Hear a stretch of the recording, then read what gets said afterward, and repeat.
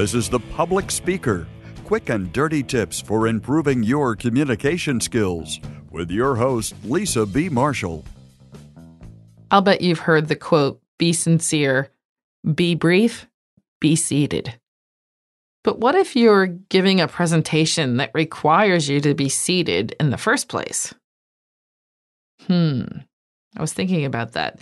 There certainly are ways that you can be just as effective as a speaker, but it is a little bit different, and that's what I want to focus on today. But first, thanks to our sponsor, Audible.com. I've been doing a lot more reading lately, particularly because I've been doing the new interview series with Smart Talk, and I just love listening to audiobooks. Most recently, I both read and listened to a book that was called Pushback, and it was written by Selena Rezvani, and I interviewed her. Really, really a great interview, and more importantly, awesome book. It was a book, of course, on negotiation skills. Pushback sounds like it's negative, but it's not. It's about how to negotiate for what you want. And I liked the book because it was a great balance of practical knowledge and evidence-based tips and also inspiration. In particular for me, I loved she had these self-reflection exercises, and sometimes I don't do exercises in books, but this one I did and really got a lot of value out of them. I took plenty of notes, and I've already put into play some very practical day-to-day bargaining tactics. And I've even started talking with my girls about some of them. I really, really enjoyed this book, and I'm glad to have it as a reference. This is definitely a must-buy for every woman professional. For our listeners, Audible is offering a free trial and a free audiobook that gives you a chance to try out their service. You could choose Selena Rezvani's Pushback or really any one of their 150,000 titles. And they include New York Times bestsellers, periodicals, fiction, nonfiction, everything. For your free audiobook of your choice, go to audiblepodcast.com/Lisa. That's audiblepodcast.com/Lisa. As a public speaker, I know the importance of body language. And as you stand during a speech, your gestures and your movements, they're part of the presentation just as much as the supporting materials. But there are situations that require you to be seated during the presentation. For example, you might be making a weekly team meeting, maybe at a conference table or on a teleconference. Or you're part of a roundtable discussion in front of graduate students. Or maybe you're making a pitch to a client during a lunch, or maybe just in their office one-on-one. Giving an effective sit-down presentation is really not that much different from giving one while you're standing, but there are 7 points that you should consider to engage your audience while you're sitting. So tip number 1 is to choose your seat wisely. Where you sit can have a subtle effect on how strongly you come across to the audience. If possible, choose the seat next to the decision maker. If there isn't one or you don't know who it is, then just position yourself more to one end of the group than in the middle. It's just easier to see everyone if they're in front of you than if they're seated on either side of you. The next tip is a little bit counterintuitive, but use your entire body even when you're seated. The body language that you use supports the message, or it can be a big distraction. So keep your arms in the open position, not crossed in front of you. Use your hand gestures. They shouldn't be too dramatic, but you still want to use them to emphasize your words. In fact, while I'm speaking right now, there's nobody around me, but I'm still using hand gestures. Sometimes I knock into the microphone by accident. It makes a difference in how people hear your words. Keep your face relaxed. Make sure your expressions support your words, and lean in to show emphasis. Be sure to focus in on the listeners so that you're showing that you're engaged in what they're saying as well. Since you're probably seated at a table, you may think the only visible part of your body is the upper half, but that's really not so. If you practice this first, for example, sit at your desk with both of your feet flat on the floor and speak. I'm going to do it right now.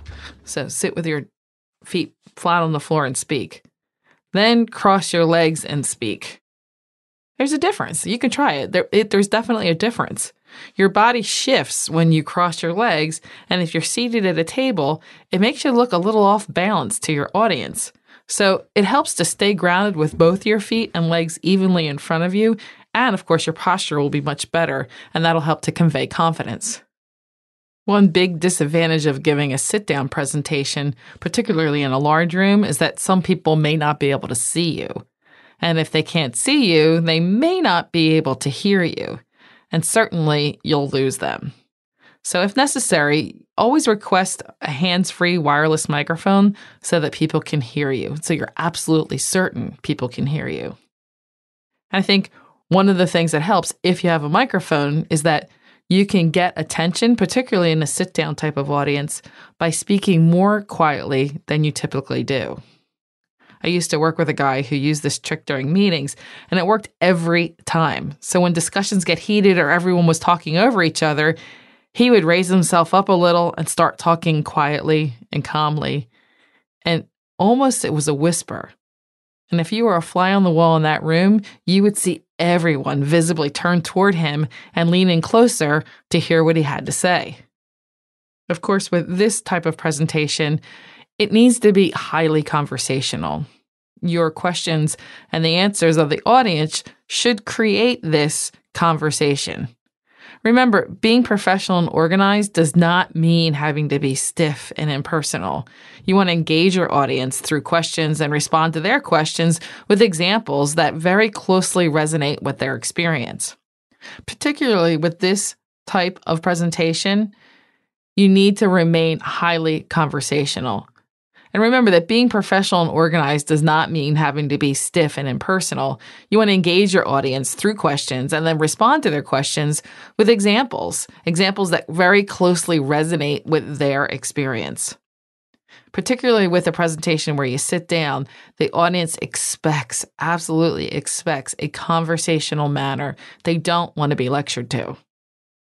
The next one is very important and can be tough for some people. It's important to be flexible with the organization of the talk. What I mean by that is you need to maintain structure, but you have to be able to move in any direction through the presentation. Allow your audience to drive how and what you're going to talk about. But you need to ensure that you still maintain the overall structure. You still communicate the main points that you want to communicate in an obvious and supported manner. If you're using slides, it's a little tougher to do. You have to set it up with hyperlinks. But even with a typical slide presentation, you still can go out of order in a sit-down presentation. You just need to learn the tricks to be able to move to the particular slides without fumbling through the whole entire set. It definitely takes more planning to get through this type of presentation effectively. However, if you can build in that extra time that you need to prepare so that your audience can actively participate and drive the direction of the presentation, it really is an excellent way to go with this type of sit-down presentation. Finally, it's important to remember that even with sit-down presentations, the basics still all apply. Whether you're sitting or standing, you need to speak clearly, you need to make eye contact, you need to stay engaged with your listeners. And because you're much closer to the audience, there's more pressure to speak confidently and not sound nervous and not sound scripted. You need to know your material, relax, and enjoy the conversation. Sometimes it helps to pretend that you're speaking to only one person. If you're nervous, everyone will be ill at ease.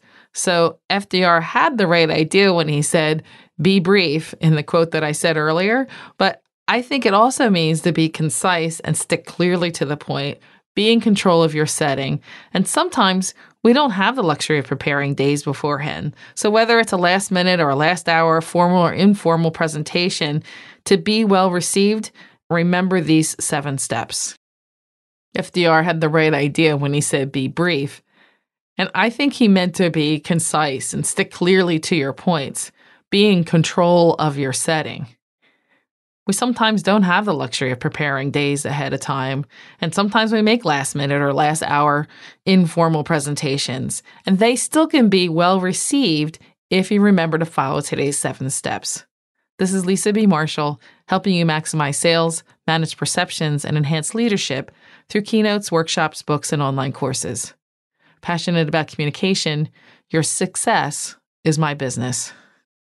And please don't forget our sponsor, Audible.com, the internet's leading provider of audiobooks with more than 150,000 downloadable titles across all types of literature, including fiction, nonfiction, and periodicals.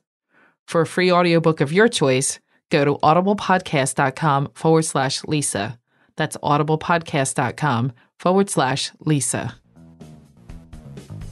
If you have questions about how to communicate better at work, leave a voicemail at 206-350-7970 or email publicspeaker@quickanddirtytips.com.